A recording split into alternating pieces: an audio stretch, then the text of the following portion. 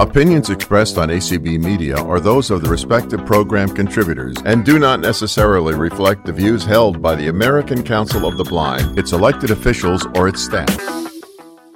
Hello, everyone, and welcome to Flex Working. This is a one-off edition of Jobs World. Normally, the first Wednesday of every month, I facilitate a session called Jobs World, where I help people with their resumes, cover letters, interviews, if you've got a job interview coming up, anything jobs related.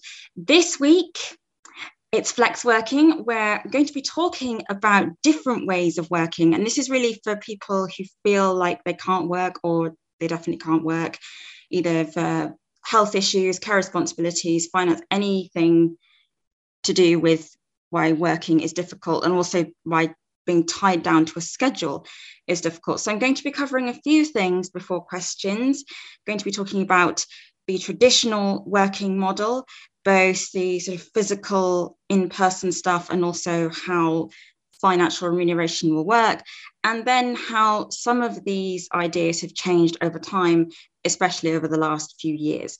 And then after that, I'll be asking for questions. It's great to see so many of you here. And before I do any of that, Twinkling Tori is going to give us the gen on how to mute, unmute, raise hands, etc. Tori, off you go. Okay, first of all, I'd like to remind you that this call is being recorded for safety and security purposes, so you will need to press that got it button before you can participate. And if you would like to be able to participate, then if you are on a PC, you will use Alt-Y to raise your hand and Alt-A to mute and unmute. If you are on a Mac, it is Option-Y to raise your hand and Command-Shift-A to mute and unmute. If you are on a smartphone or other smart device, you will find the raise hand option under More, which is on the lower right hand of your screen, and you will find mute and unmute option on the lower left hand of your screen, or thereabouts, depending on if it moves on you. And if you are on a keypad type telephone, you will use *9 to raise your hand and *6 to mute and unmute. Okay, thanks, Tori. So yes, as I said earlier, there will be time for questions after I've finished spouting on. You can raise your hands during my initial talk thingy, but hold questions till I finish yakking, and then we will discuss all the nitty-gritty details about your personal situations.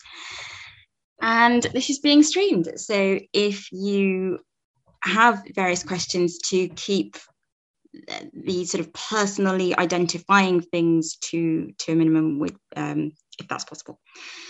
So with that, I will get started. So the traditional working model, as we know, it is a sort of 5 days a week, 9 to 5 system. Refer to the Dolly Parton song if you need any info on that. So 9 in the morning, work starts, 5 in the afternoon, we leave. And in real terms, that means arriving at 8:15, maybe 8:30 latest, to then actually start the job at 9 o'clock. And then you've got your lunch breaks and so on and so forth. So it is a grueling day. You've got 8 hours a day of doing what you need to do, and then arriving home very tired and exhausted. And then that time is money format has been the traditional way of working as well. Time is money as in dollars per hour. So you do an hour's work and you get remunerated for that actual hour of your actual time, regardless of the results you produce, which is why sometimes productivity can go up or down, because money isn't actually tied to productivity. Now, in some jobs it is, but we're looking at the traditional model first. So we've got the 9 to 5 working, we've got the dollars per hour, and then we've got the payment system each week or every 2 weeks or even once a month. And that is based on what you actually do. And some jobs are better than others at measuring the productivity, either in the office or elsewhere, because even in that traditional format, you have office-based work, you have work that requires you to travel various distances, and you have jobs that have a session of the two. So you might have 2 or 3 days in the office, 2 days on the road, so to speak, whether you're driven or you drive yourself or wherever that looks with your chosen mode of transport. And then you need to add on, if your mobility style is slightly different and you use public transport or walk or a combination of those, then it is even longer. So that's the traditional model, and that's how it has been for an awfully long time. And then some other ideas have started to creep in, like flexible working, where people have had 1 day at home per week, for example, or even 2. You've got job shares. So you've got that 5-day-a-week format, but one person does 2 days, the other one does 3, or you've got a 2.5 setup. But that was quite a bit rarer than what we have seen in the last few years. I don't need to remind anyone what happened at the end of 2019, beginning of 2020, and the world and his wife shifted overnight to a working from home format.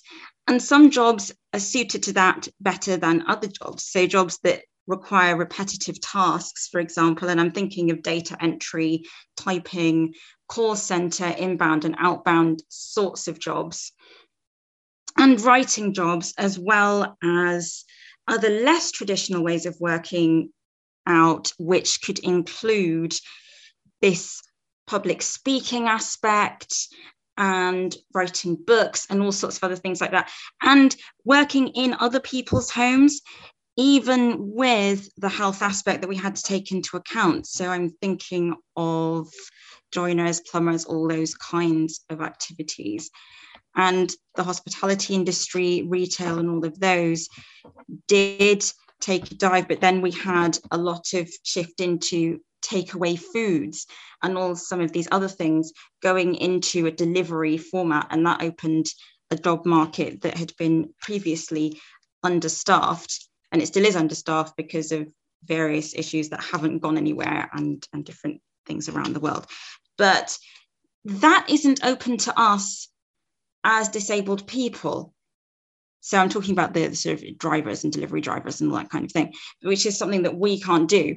So looking at the remote working aspect, and within this, I'm still talking about the traditional dollars per hour setup. The remote working did help us establish a level playing field because everyone was working from home.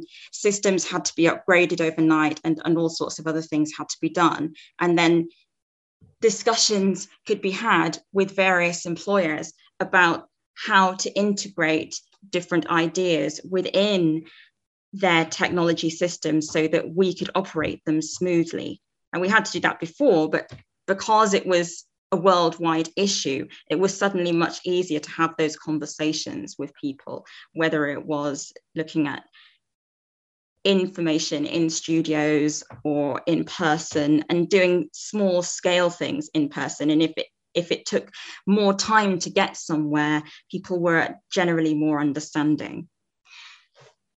So looking at other ways of being paid, we've got the dollars per hour system. We've also got a piecemeal format where you are paid for what you actually do. And I apologize for the dog noises. They're my dogs. So you're paying for what you actually do instead of being paid for the time you do it in. And this is where, if you are a person who is unable to commit to that 8 hours a day, 5 days a week format for either health issues, you're in out of hospital, or you're like me, you're a performer and you need time off to audition for things and can't be tied down to an actual schedule, then that is a useful system to have. Now, the downside to some of these things, when you're looking at ideas like commission-only sales, where if you make a sale, you make loads of money, and if you don't sell anything, that you get nothing, then that is quite a risky business. But what I'm actually talking about in terms of piece rate, this comes back to some of the more sedentary jobs like writing, where you're paid for an article, or you're paid for an issue of a magazine, or you're paid for producing a product. regardless of the time you have to do it in. So you're given a deadline, and as long as you fit within that, then you can have as many hospital appointments or irregular sleeping habits or whatever it is you may have to do looking after your kids as possible, as long as you get whatever it is done by that end point, and then you get paid for what you have actually done. And sometimes people were doing that in offices because it was just easier in terms of family commitments and everything. It can be quite fraught at home or noisy or whatever, and doing some of these things in an office, in a library, in a work environment would help.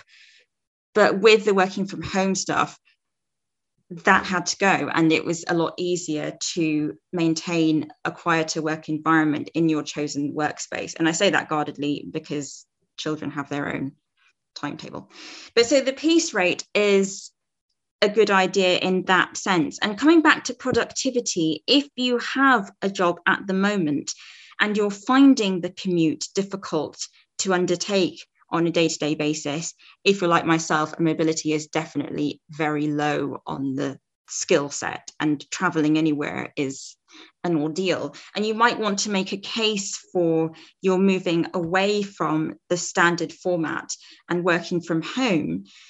Then you will want to make a case for that by looking at your productivity metrics, how long it takes you to carry out certain tasks, what you can do to improve your speed, as long as you're not compromising on things like accuracy or flair and style and all those kinds of things. And as I said earlier, some jobs are easier than others to monitor for that. And I come back to the repetitive task type jobs, like the call center things, especially when you have software that is logging what you're doing. So it doesn't have to be something as interesting, quote unquote, and grueling as a call center. It can be anything that has a set of software that monitors what you're doing and when you're doing it. So you're logging in at a certain time and you're doing what you've been asked to do, and then you log out at a certain time, and it will monitor what you've been doing. And then you can make a log separately of your productivity. So I'll use myself as an example, not because I like talking about myself,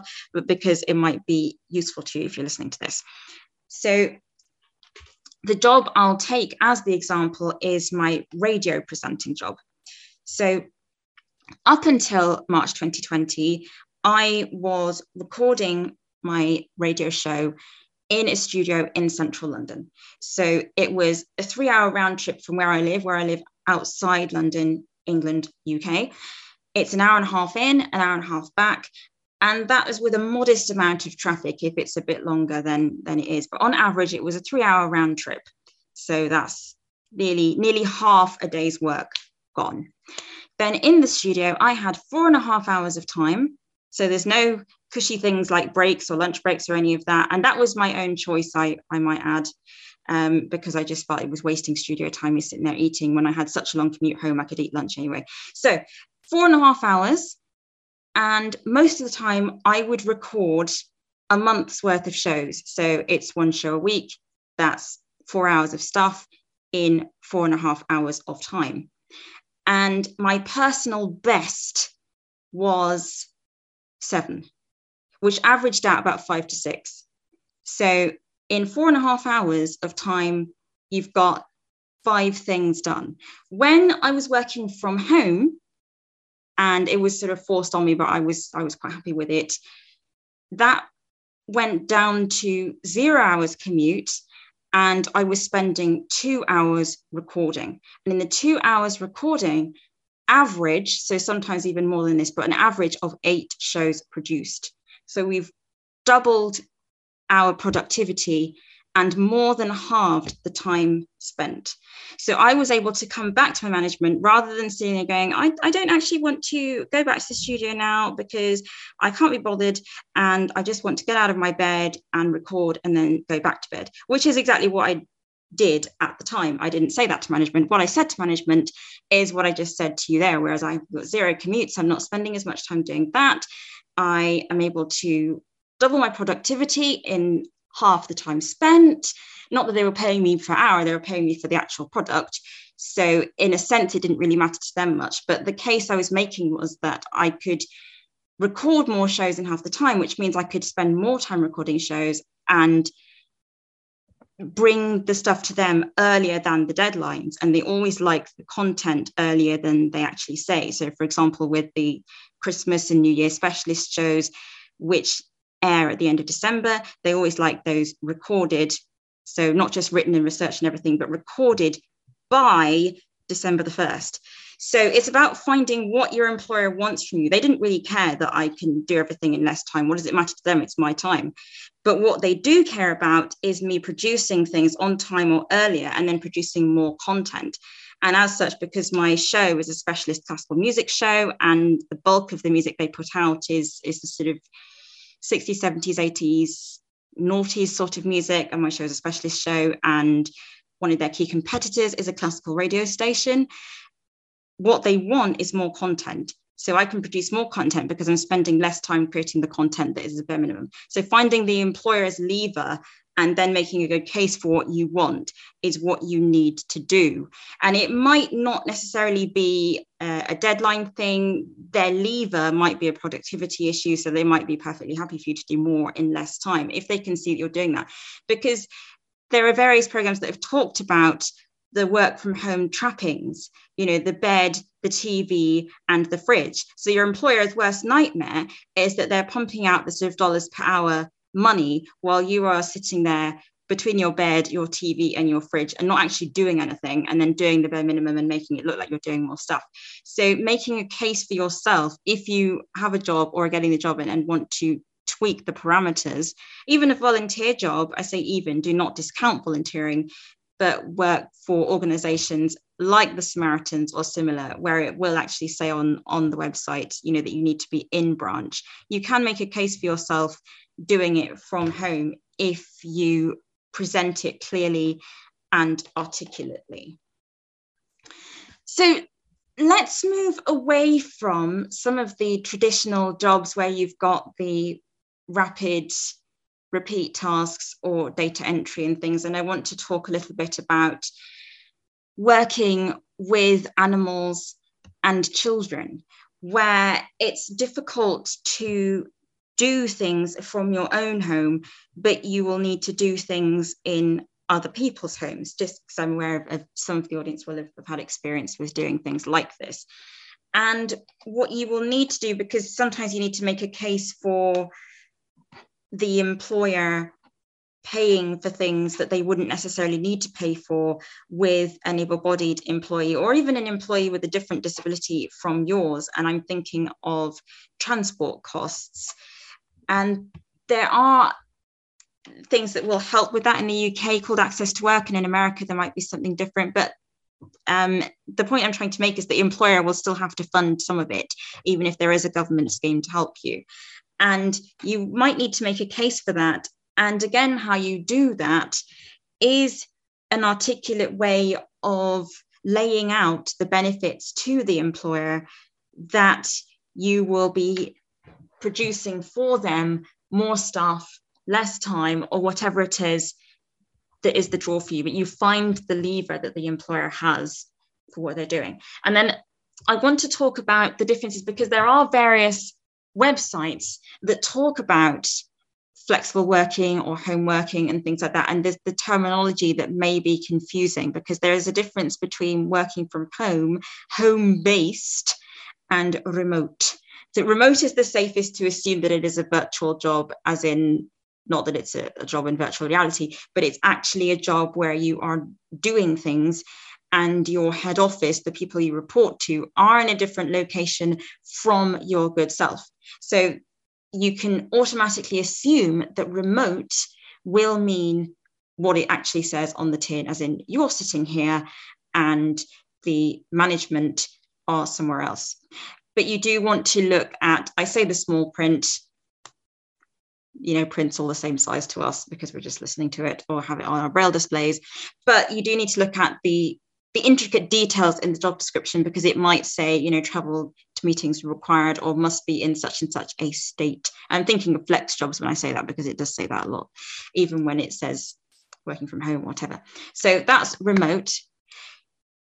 Working from home and home-based might look like you don't have to clock into a specific office at a specific time, but you will still need to travel. And I'm talking about some of these on the road type jobs where, especially when you are looking at, I don't know, daycare, so you're working in daycare, or you're in a bakery or something like that, where you have to maybe make the goods yourself, but you have to then deliver them to a premises, or something where travel is required. So don't sort of arrow down all the jobs and think, oh, home-based, oh, that's a working from home one, because it might not be. So I'm saying, the point I'm trying to make is read everything scrupulously, carefully, and pay close attention to it all. So that is the bulk of what I have to say about these different things. I was going to look at the differences between sort of passive and active income, but that is really for people who want to start their own businesses. So if anyone wants to ask about that, then feel free. But that's all I've got to say for the moment. Are there any raised hands? Not yet, but they'll probably start raising them now you've asked. Okay. There you go. Somebody under the name of Coffeehead. Yes, that's me. Can you hear me? Yes. Okay. Yeah, I've really enjoyed what you have to say today. And I find it interesting that you mentioned flex jobs.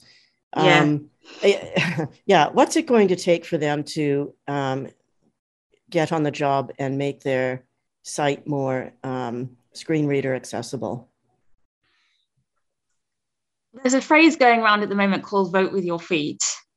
Oh, I voted with my keyboard with them, yeah. and I've let them know that too. I mean, I'm not looking at the moment.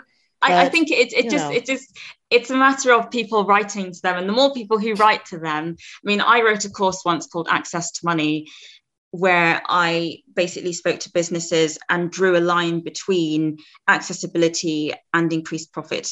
So I think if you make a case like that, rather than just, I can't get on your website, you suck. Like, do you know that you're actually turning business away, that kind of thing? I have. I've told them that there's a big constituency here if you're interested, but it's about volume. So when I say volume, I mean the amount of people saying that. So one person saying that will be a whisper in the wind. Lots of other people need to say that. So if you're listening to this, either live stream / recording or whatever, and you are, whether you're looking for a job or not, just write to them, let them know that there's a big disabled workforce out there who want to consume their content and who currently feel unable to. I find reading their stuff okay, but I've never actually applied for a job because I'm in the UK and a lot of it says must be based in such and such a state, which is what I said earlier. Right. But I suppose if I was trying to apply for a job, I might run into accessibility issues. But that is a good conversation to have with specific employers. So I've applied for different things or tried to, and have found the application process inaccessible, contacted the employer, asked for an application in Word, and a lot of them are more than happy to do that. And that can be a conversation around your disability and the asset you will be to the company. Mm-hmm. So you can forge a relationship that way.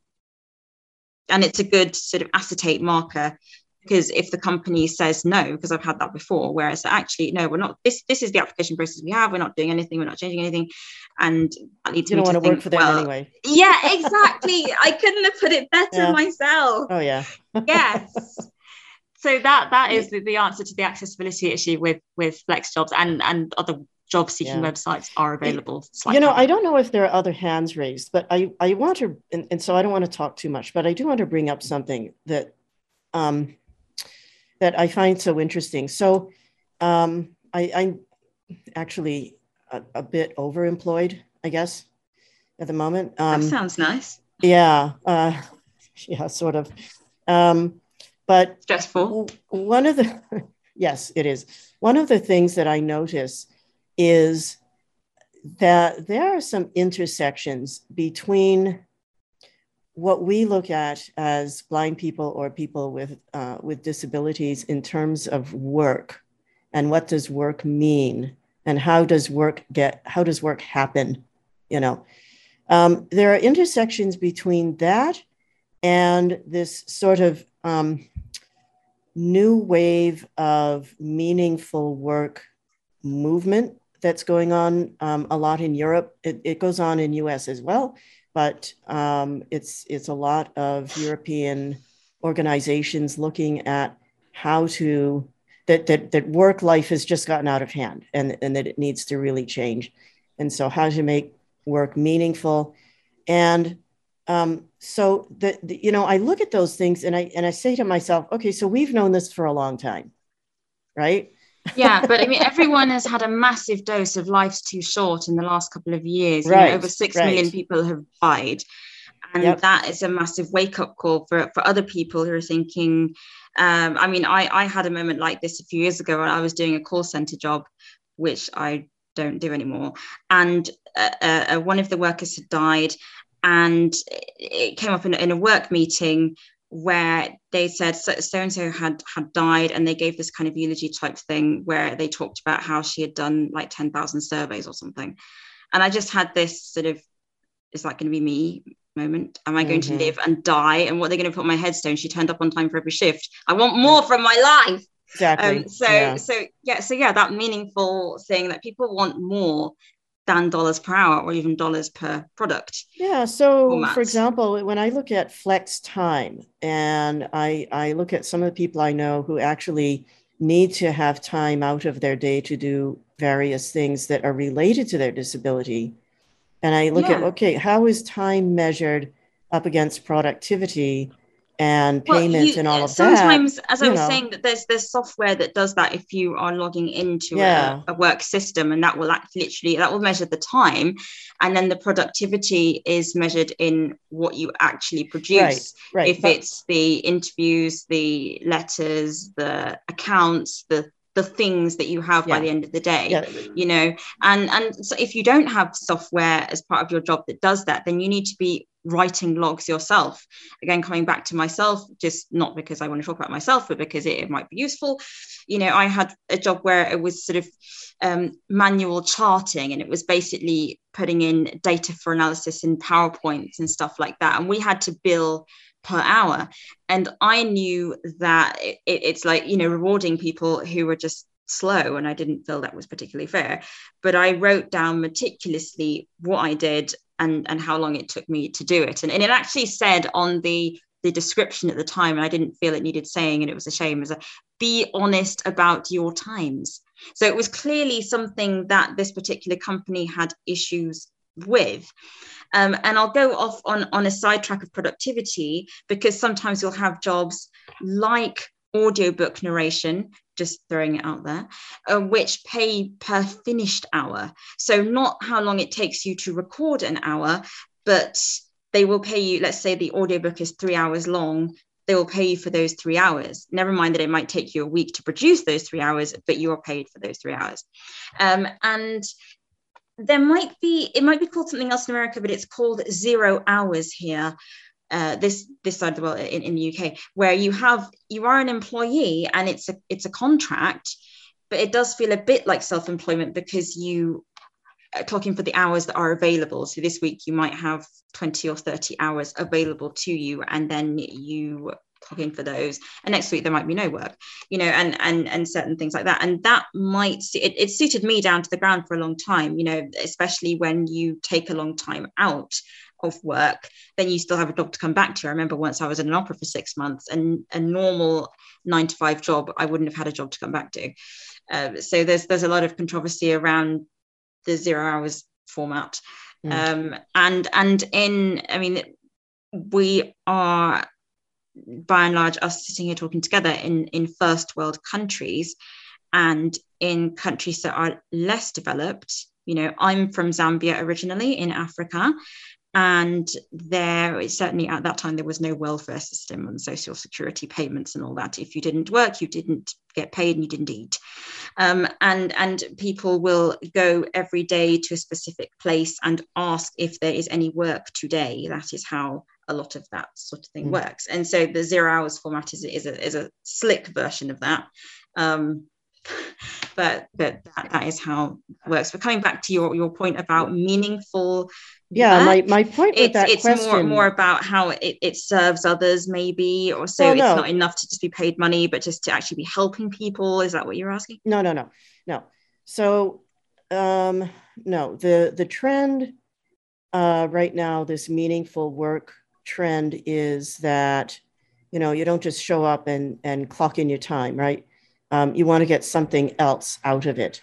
And so it's actually elevating work to a much more, what would you say, a much more, well, I call it civilized, but whatever.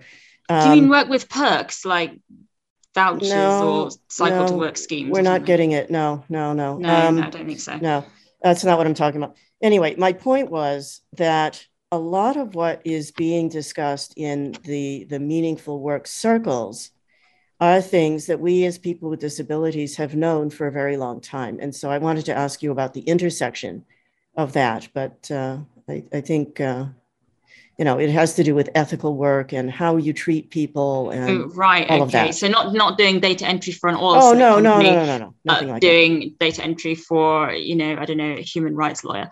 No. Yeah. Okay, I'm not. Okay. Yeah, Thank you. Well, thanks anyway.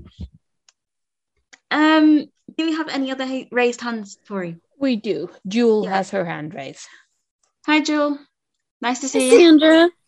So, ever since I became blind, I have done nothing but flex work. Okay. So I have done 6 years as a content writer, and that was done through a website. So it was like Content Mill, which you got paid for the piece, basically. Yes.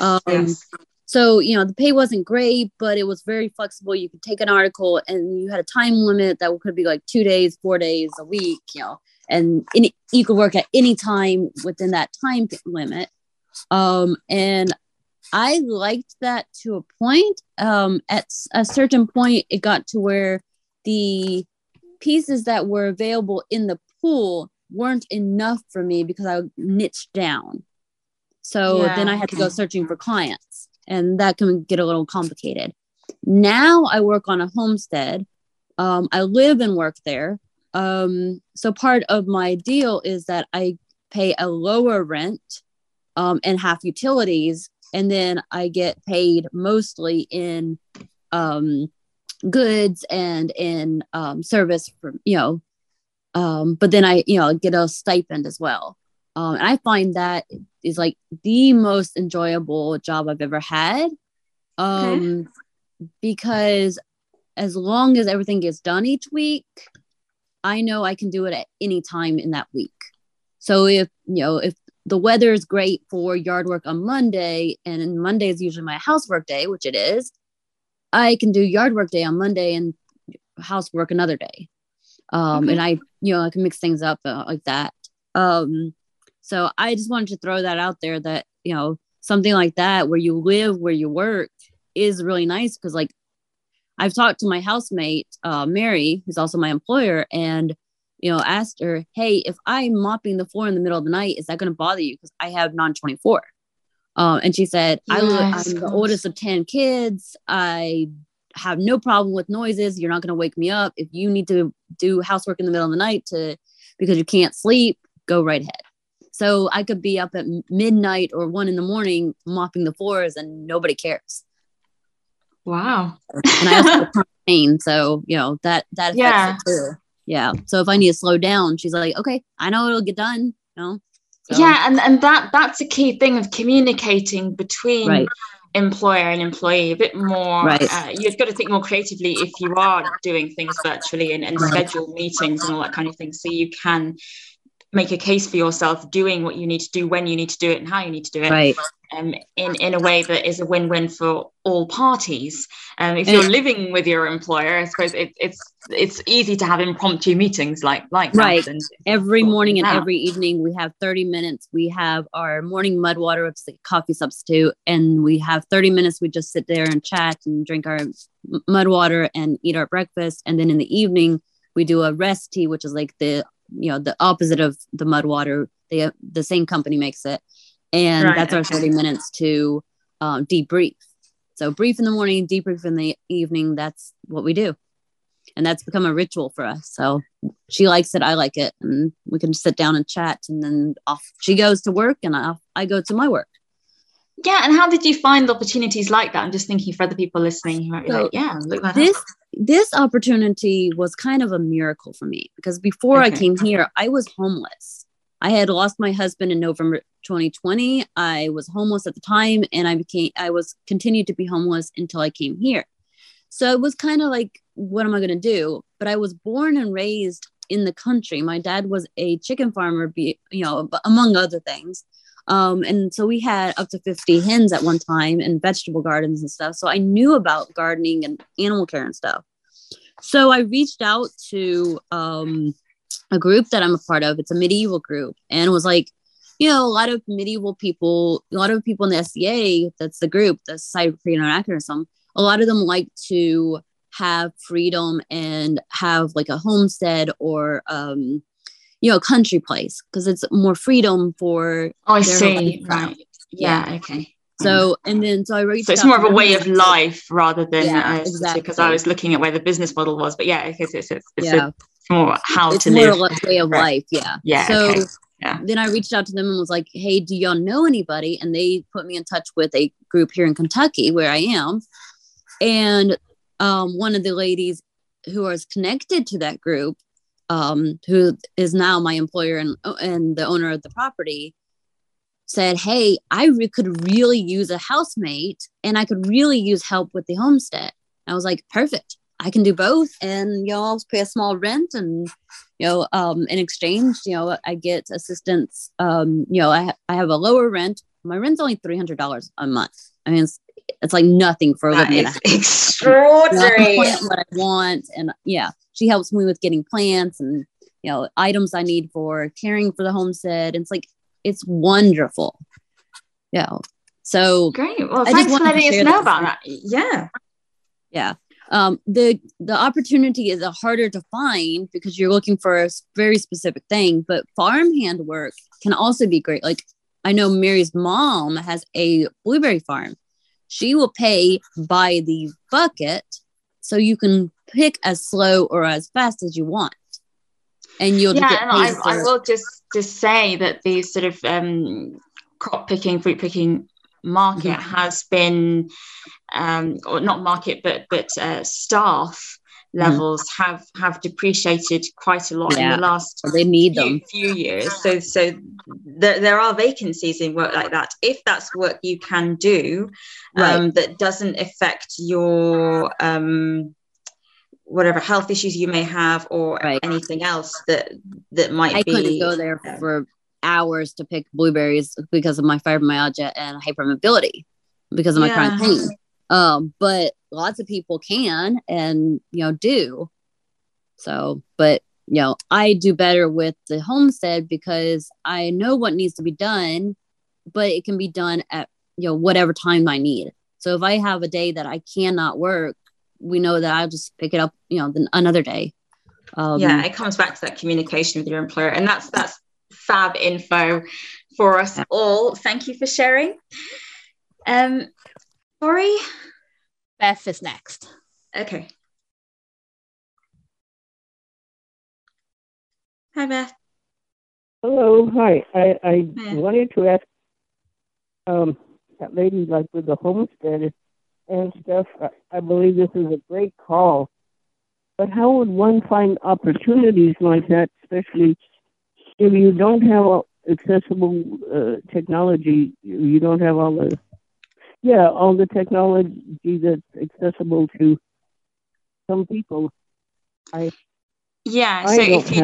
if you don't have access to a computer, it would be about communicating with people in your community in this sort of public congregational spaces like libraries, like your local places of worship, like the corner shop and things like that. Do you know, I'm looking for this, do you know anyone who's looking for that? These are my skills. I would really like to get out of my community. There's nothing here. Could I throw something in there? Yeah. So for homestead and farm work, the best opportunities are found through networking, through the farmers market and other places that farmers are going to be. Asking around at the farmers market, hey, do you know anybody who needs a farmhand? Do you know anybody who has a homestead and needs, assistance with that? That's fab idea. there's always people needing extra assistance. Even if it's just, for a couple of weeks, temporary work. I was going to say a lot of that kind of work, like the picking of fruit and all of that kind of thing, that is going to be a seasonal thing. That is not going to fund your mortgage or whatever. Right. Blueberry picking, that's only the summer. Exactly. Yeah. But there is other stuff. There's various harvesting that happens in September as well. I'm thinking potatoes. But yeah. Okay. Thanks, Jill. Thanks, Beth. Sorry. Oh yes, I would like that farmers market, huh? Yeah. I don't even think we have one of those here.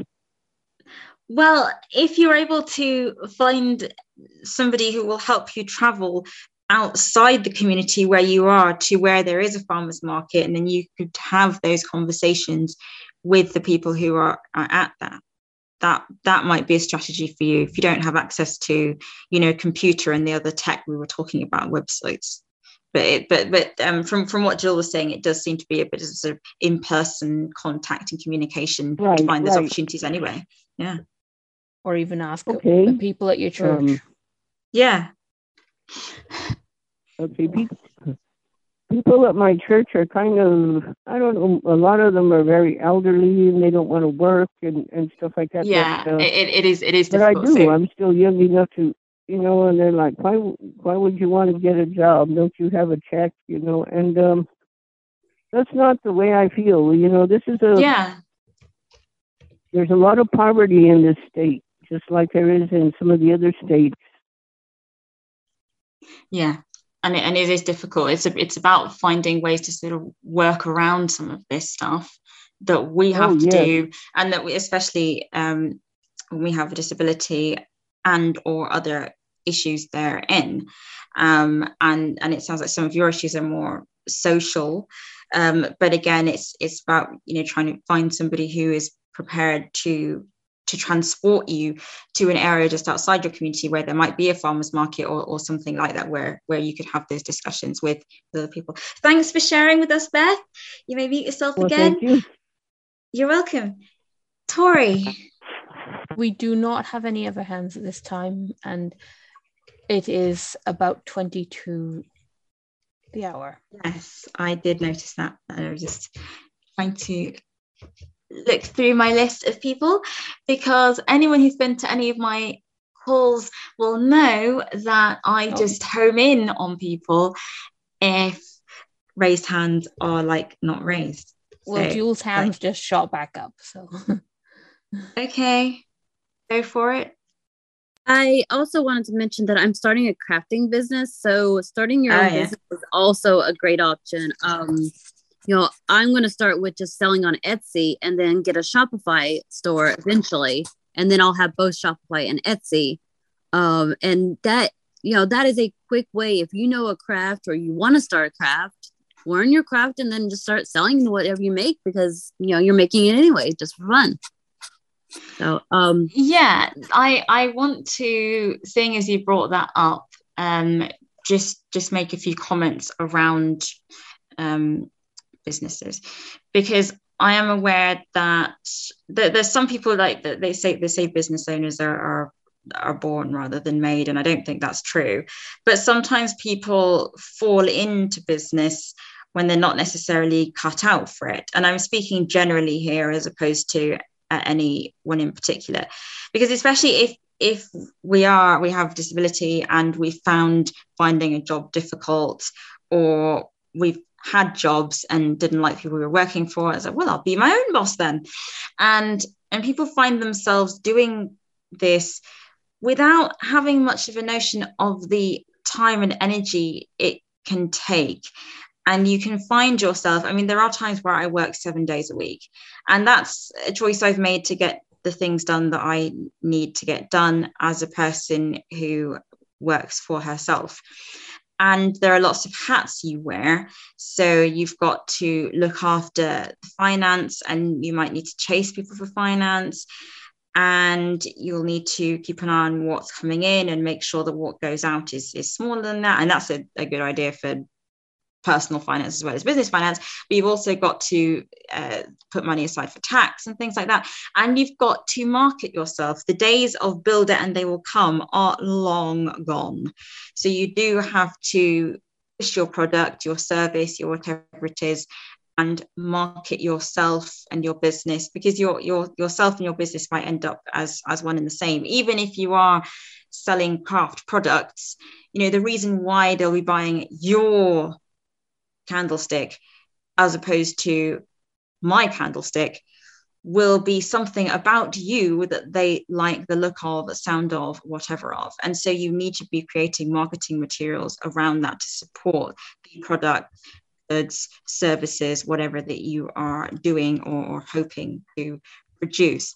And that brings me also on to what I wasn't going to cover, but I am going to cover it now, is different types of income streams. So I've already talked about dollars per hour, which is described in whole or in part as an active income. And that could be a one-to-one thing, as in you're doing something for or unto somebody else and you're paid for that. You could also be in a situation where you are charging a group of people for a thing and you're charging each one of them that one-to-one pricing. So instead of $20 per hour, everyone's paying, I don't know, 10, and there's 10 people, then you've got $100 an hour, which is not bad for you. And those are different types of active income, and you can throw in sort of value-added things. So let's say, I mean, I used to teach singing because it was easy. If I wanted to a sort of value-added thing, I could put in, you know, everyone who's working with me gets a book or something, as well as. And then another type of income is passive income. And the basic definition of that is make it once, sell it lots.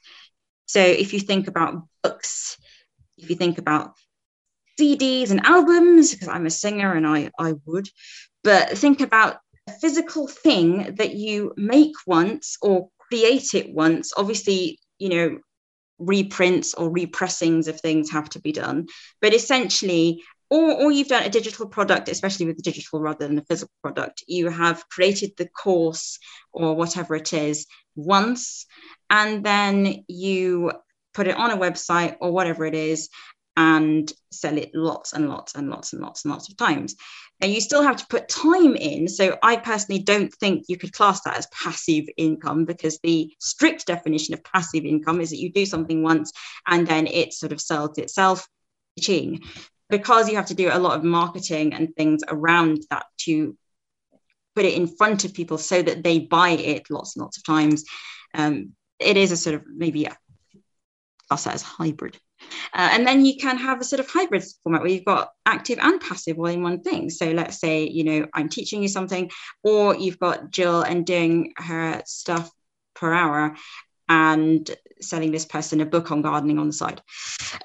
So that is passive / active income. Acid. And we do have another hand. Income. Okay, yeah, that's the end of what I was going to say there. I was just recapitulating it. Go for it. Chanel. Hi, Chanel. Hello. So I was, first of all, this is a good discussion, but since you do a lot of audio production, I'm wondering if this is kind of off topic, that's fine, but is there sort of a standard that's supposed to be set for reading audiobooks and the best mic that you're supposed to have? Like, is it better to use a full dynamic range mic or the headset like this one?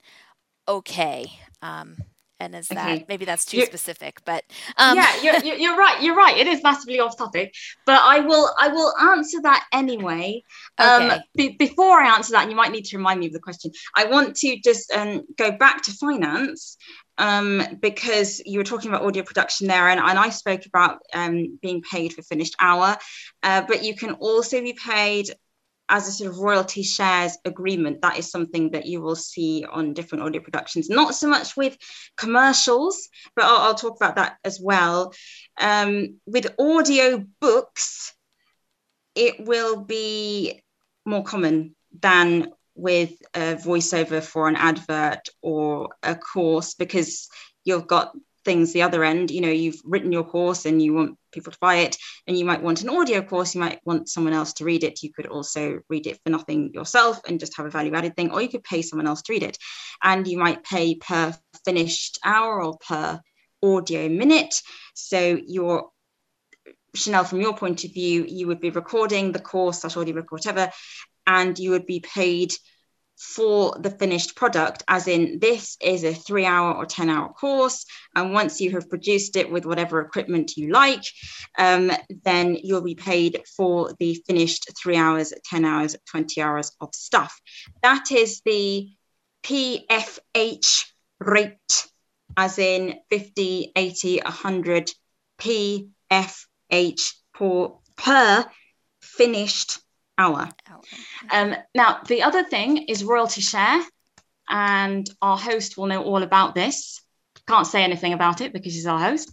But so that is where you, as the narrator of the audiobook, will not be paid for your time or for the finished product, but you will be paid on a profit share basis, and that will be done as a percentage agreed between yourself, Chanel, or anyone else, and the rest of the production team. So the whole production team might be paid this way, royalty share, and that basically means that the book is sold, and the sort of totaling sales, the profits from that will be split between all the parties. And I was going to say 50-50, but that is very, very, very unlikely. It's more like a 60-40, 80-20, 90-10. But that is how it works. So how the book sells, will be of key interest to you as the narrator if you are being paid in a royalty share agreement. Because how much it sells will determine how much you get paid. So obviously, if the author you're working for turns out to be J.K. Rowling II, you are on the gravy boat for the rest of your life.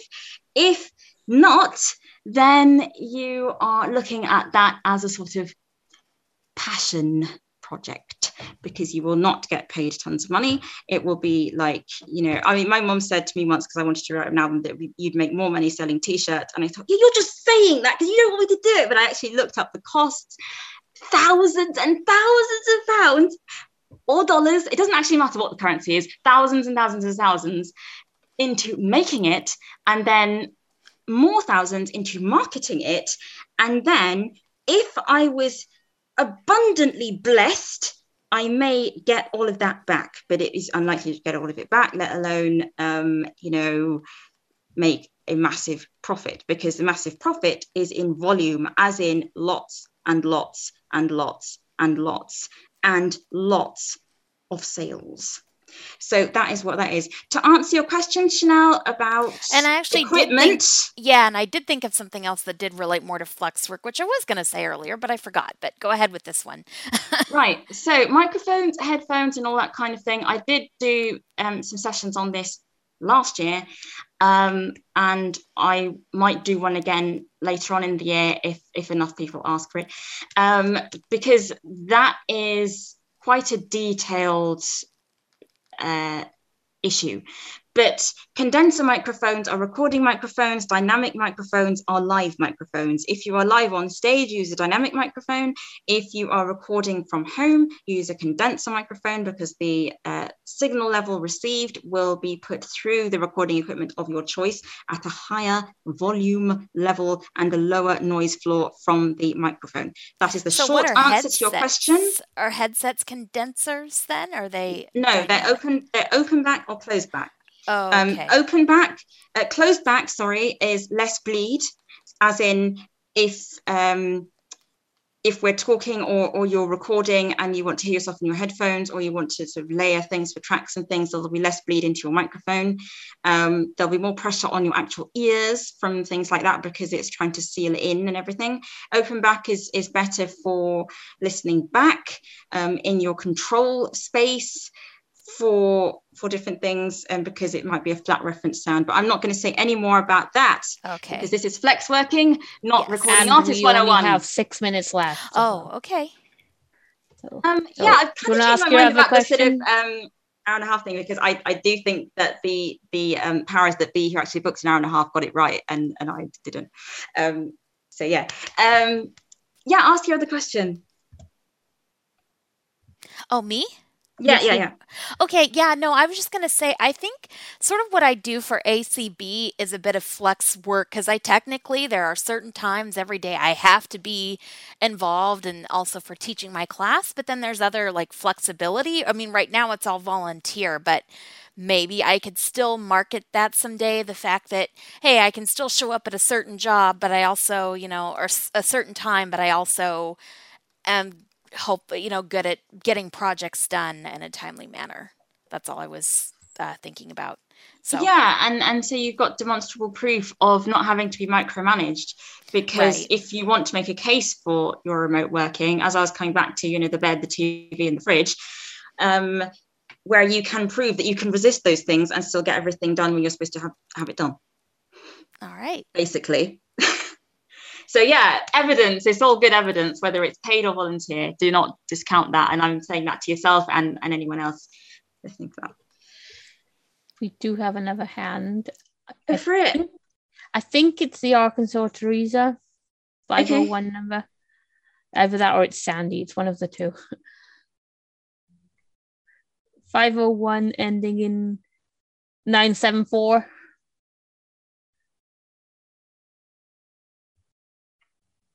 *6. Do you unmute yourself? *6 to unmute. Okay, here I am. Yeah, it is the I wanted to say, the person talking about the homesteading, my husband's mother was once married to a man, and there for a while they lived on a 4-H, on the county 4-H property, the campground, and they were able to rent the property for free. Now they had to have their own, like a mobile home, which they did. They had a mobile home and they put it there, but their job was to take care of the horses, clean the stables and things like that. And, they got to live there rent free. Now he had a job in town somewhere, I think like working for the county school board, preparing their school buses and doing mechanical work, things like that. And then at one time, one of his brothers was married to a woman, and they got to live in this cabin rent free. Now, of course, there were no real amenities to this cabin, mind you, but that's another story. But they lived there, and they had to take care of a pig that the owner of this cabin had, and they had to take care of the pig and clean its stall and everything like that. Right. Okay. Yeah. Sounds interesting. Yeah. So wasn't your typical? Neither of those were your typical 9-to-5 jobs. They didn't have to go into an office, except for the ex-stepdad who worked on the school buses. He was the mechanic. Cool. But other than that, though, actually, they kind of, the ones that, lived on the campground, they kind of had it made in a way, not having to worry about they just had to pay for their mobile home, make the payments on it. Yeah, I suppose if they were living in that, then it was just the land they were renting. They weren't actually renting a house. Right. From them. Yeah. So it explains why they were renting the land, fee. But, they got to live there rent free, but they had to, feed the horses and clean the stables and things like that, and keep the campground up, because it was the county 4-H campground. Yeah. Okay. Thanks for sharing that. We have more hands. Cool. Yeah, Mary? We're going past the hour in case you didn't realize it. Yeah, I figured. Hi, Mary. Go ahead, Mary. I can hear noises. Yeah, try saying something, because I can hear the buttons. She's still muted. Buttoned. Okay. Hello. Hiya. I just wanted to make sure you could hear me. Yeah. I've been having some trouble with my microphone. So thank you very much. That's all I wanted. Okay, so you don't have a question? No, I didn't have my question was, hear me. Thank you very much. Right, okay. Okay. Ju has her hand raised again. Okay. I just wanted to mention, when you're looking for a flexible job, not only is communication important, as you mentioned, but thinking outside the box. Like Teresa's family members, they thought outside the box and worked for the 4-H camp in exchange for living there. You can really think outside the box and find, what do you like to do? Then maybe you can find somebody who wants to exchange that for living arrangements or stipend. There's so much flexibility there.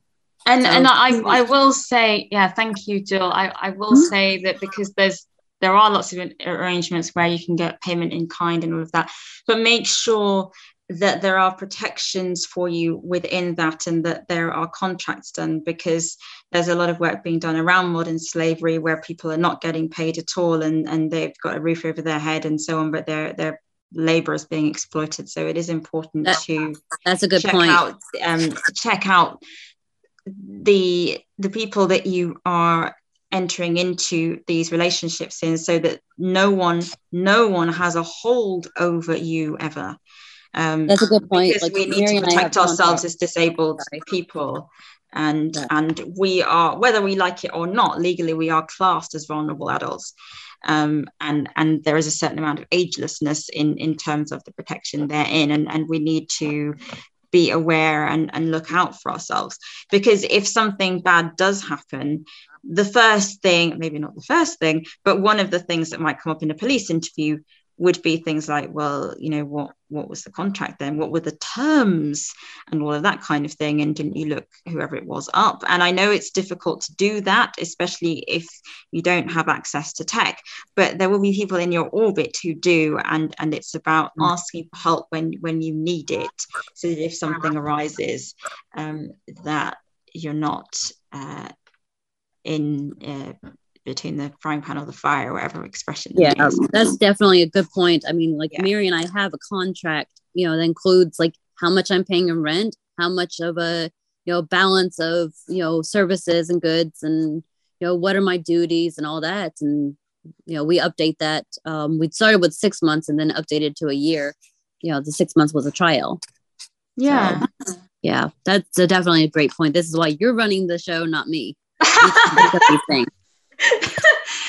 I was just gonna say something about notice and things like that, because if it is a sort of, I'll take care of you, don't worry about this or that, then things like notice might go out the window. And so it's important to settle those sorts of things up and have the conversations with people. And it is hard because, especially when you've been in the job market or the wanting a job for a long time, and then you find this sort of seemingly angelic person giving you a gift from God, you do want to analyze that gift from God before taking it on, and looking at the, if things go wrong between us, what are the processes in place for that. And a quick side story, I've got a friend who has been a nurse for over a decade, and she wanted to retrain as a doctor and is nearly finished her second year doing that. And she's having problems with a housemate, and they're going to be placed together in third and fourth year in the sort of student placement in hospitals and things, and she's quite upset about what to do about that. And I'm going to write her a very long email later on tonight about log everything. If there's a university mediation service, make an effort, well, not make an effort, but make it like that you've done everything you need to do, so that when you ask to be moved, you can prove on paper that you've done everything you need to do. So yeah, nasty stuff does happen as well as lovely stuff. Do we have any more hands before I start homing in on? Okay. Okay, I will just look at people who haven't said anything yet. So, Peggy Ann, have you got a comment or question, seeing as you haven't said anything yet? And again, don't act surprised, because anyone who's been on my calls will know this is the kind of thing I do all the time.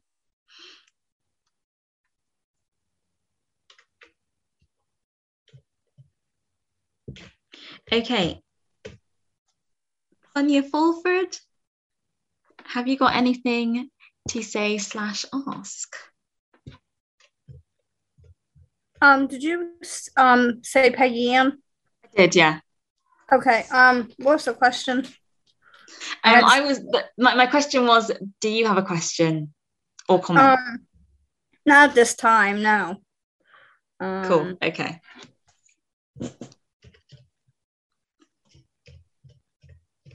Right, Tonya Fulford, have you got a question or comment?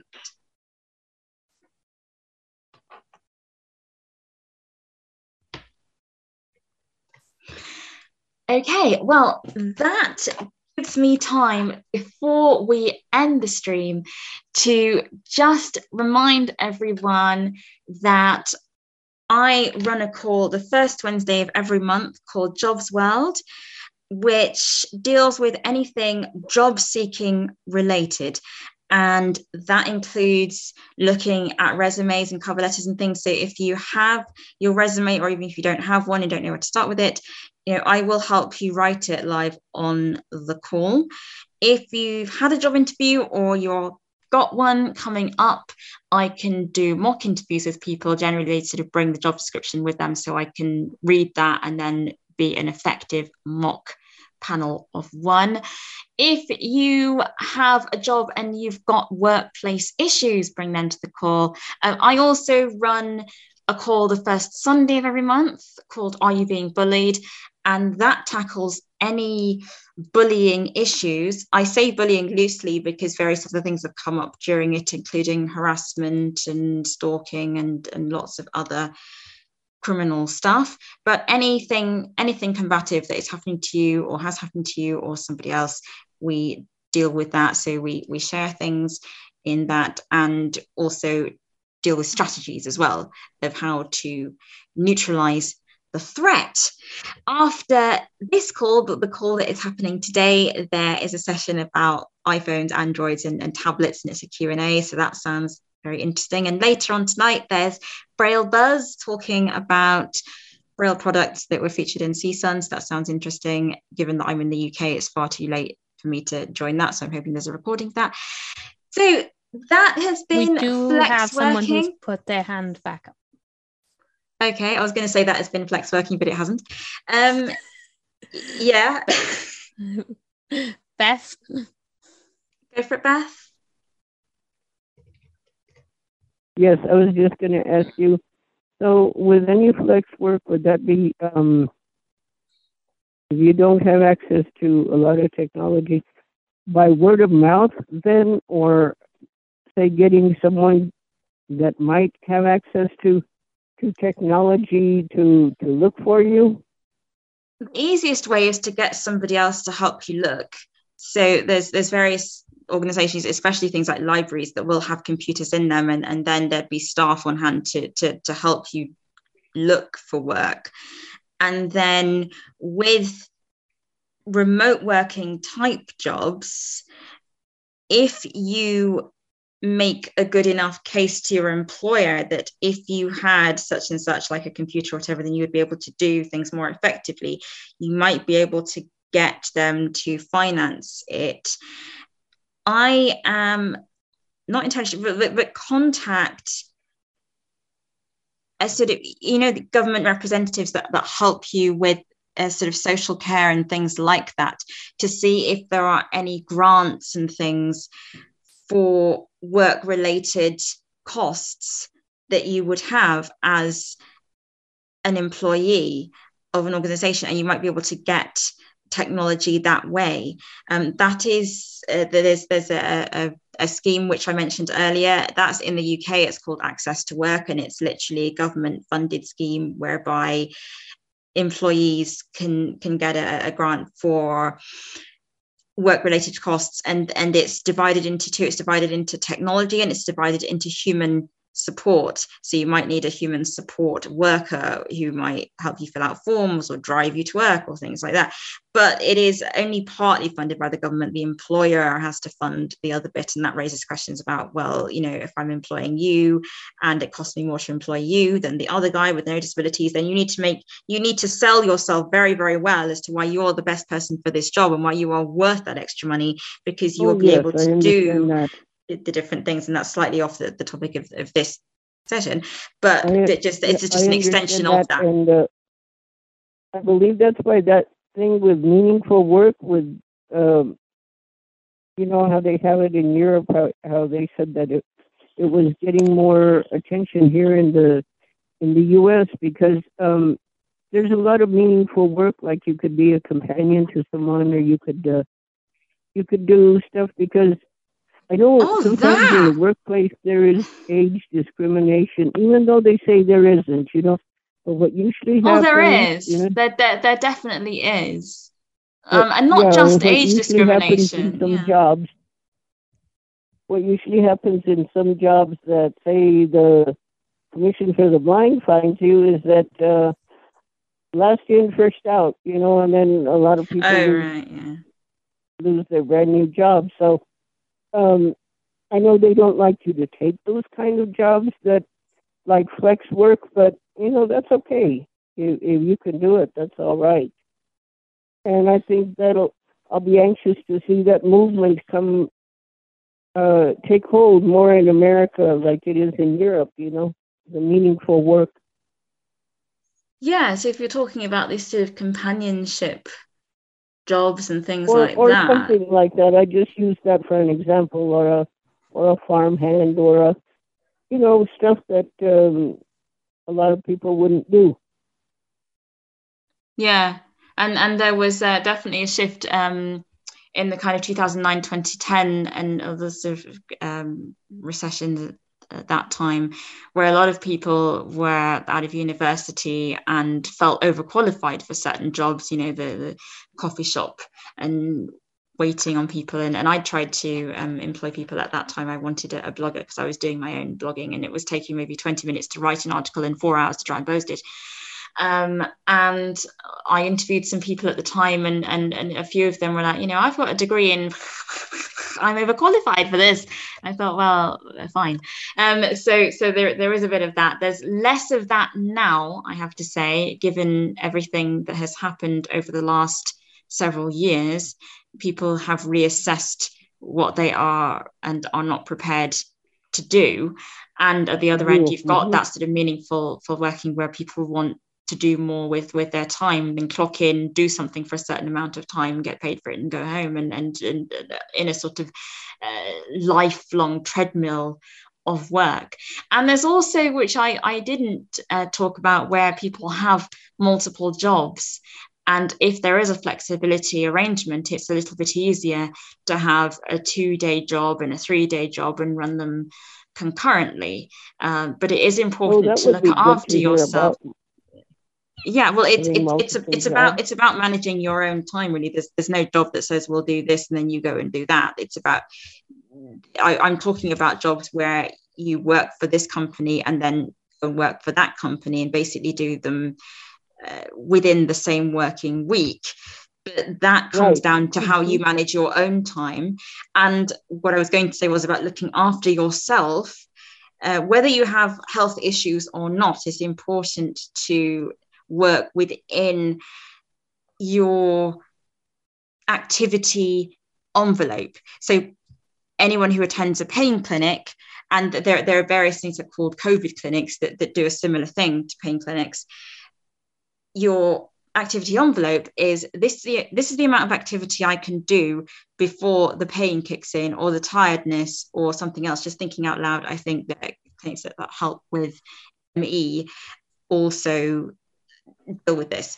And so it's your activities, so it's the physical activities, but there's also a cognitive envelope where you can only do a certain amount of time and thinking and all of that for a certain period of time before your cognition depreciates. And so it's about you noticing when that happens and measuring that for yourself.